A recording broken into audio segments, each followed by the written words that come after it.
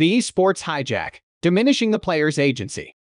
Authors, Suniti Kashyap, student of law at Rajiv Gandhi National University of Law, Patiala. Introduction.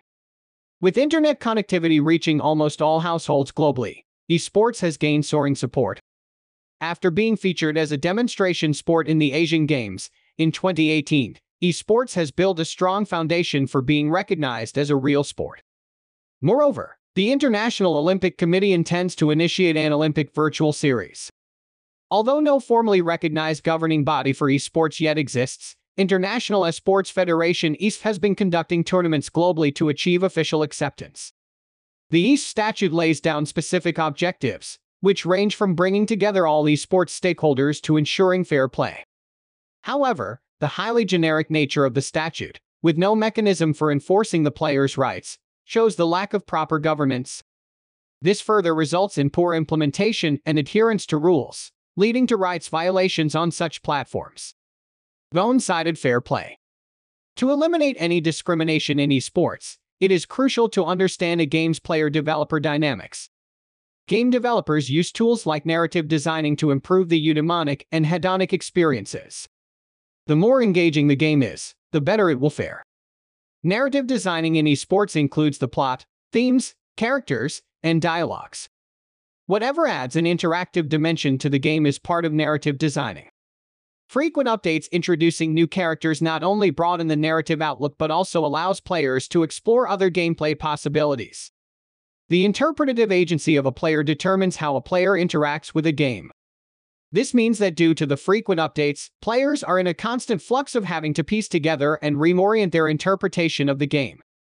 A player's agency is vital to determine the result of the game. Making reasoned choices and judgments is part of exercising the player's agency, ultimately deciding the outcome. For instance, story-based games like Knights of the Old Republic Roman II and Assassin's Creed Odyssey pose specific ethical and moral dilemmas. These choices later affect the in-game characters and, ultimately, affect how the story plays out. In essence, the player also has a substantial role in influencing the progression of events. However, the player agency gets disrupted by the frequent updates and alterations in the game. This interference with their cognitive abilities compels them to follow the authorial intentions of the developers, which serve their strategic needs. In many games, players are often given the option or even compelled to buy in-game purchases, which offers them several benefits. These in-game purchases require real money to access special characters, powers, or skins. As the game pattern evolves, the player perceives the option of in-game purchases as the binary of either investing a lot of time and effort into the game or just spending money and saving time and effort. The business model of Fortnite is based entirely on this phenomenon. It is a free-to-play game, and yet it was the fourth highest-grossing game. While Fortnite also has in-game currency, V-Bucks, to make in-game purchases, it does not substantially affect the player's performance. By spending real money, players can enhance their game experience and gain a competitive edge over others. When a new item is released of specific strength and utility at a particular cost, its strength or general value is eventually reduced to prepare for another new release.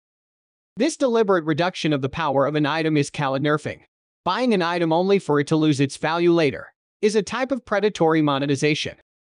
It becomes especially challenging when these paid add-on items provide an advantage against those who play using only free in-game items. This reinforces the pay-to-win model and lures the player to spend more to have a good gaming experience.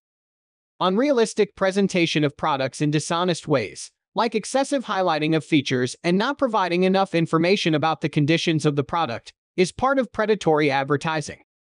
There is also no guarantee that the product purchased would meet the player's expectations. It is very much possible that he might end up with something different from what he paid for. With no grievance redressal mechanism and no regulations on predatory monetization adopted by game developers, the average consumer's freedom of choice and conduct is being tampered with.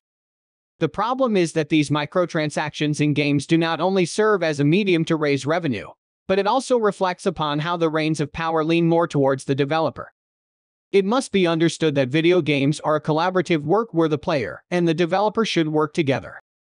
However, the player's actions are often subject to the developer's strategic intentions, which deprives the player of their agency.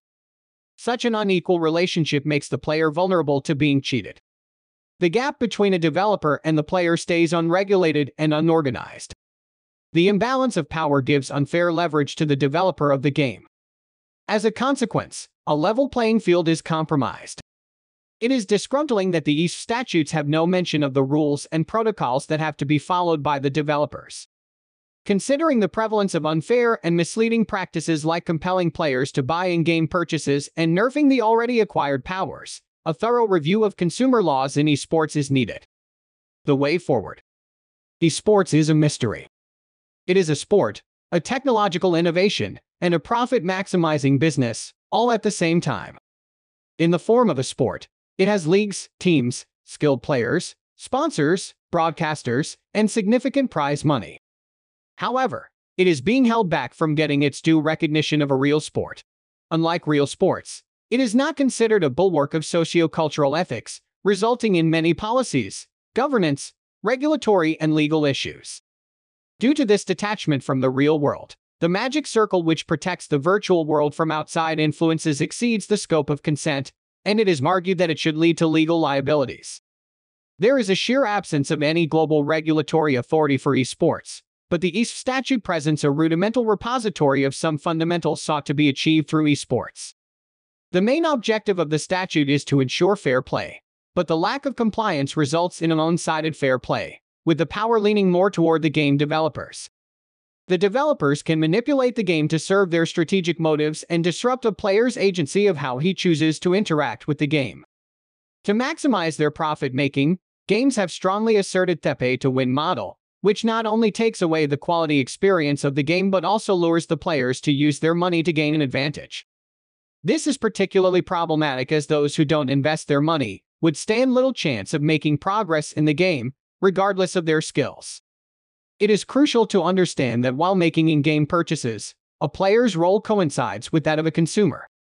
At such a juncture, predatory pricing and misleading advertisements deployed in the garb of additional in-game purchases should be seen from the lens of unfair trade practices used to overpower players systematically.